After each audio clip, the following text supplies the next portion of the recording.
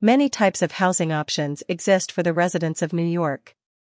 Whether you are in Manhattan or the Hamptons, there are always options when it comes to a place to live.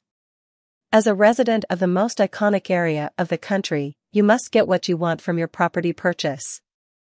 Though condominiums are a popular housing choice, it is important to understand that they differ from other types of property when it comes to real estate law. As New York is home to thousands of condominium options, it is likely that you will come across such a property if you are looking to buy a home.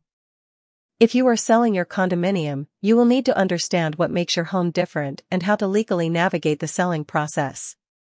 Though condominiums are specific types of real estate, it is beneficial to have a real estate attorney on your side no matter what kind of property you are looking to buy or sell.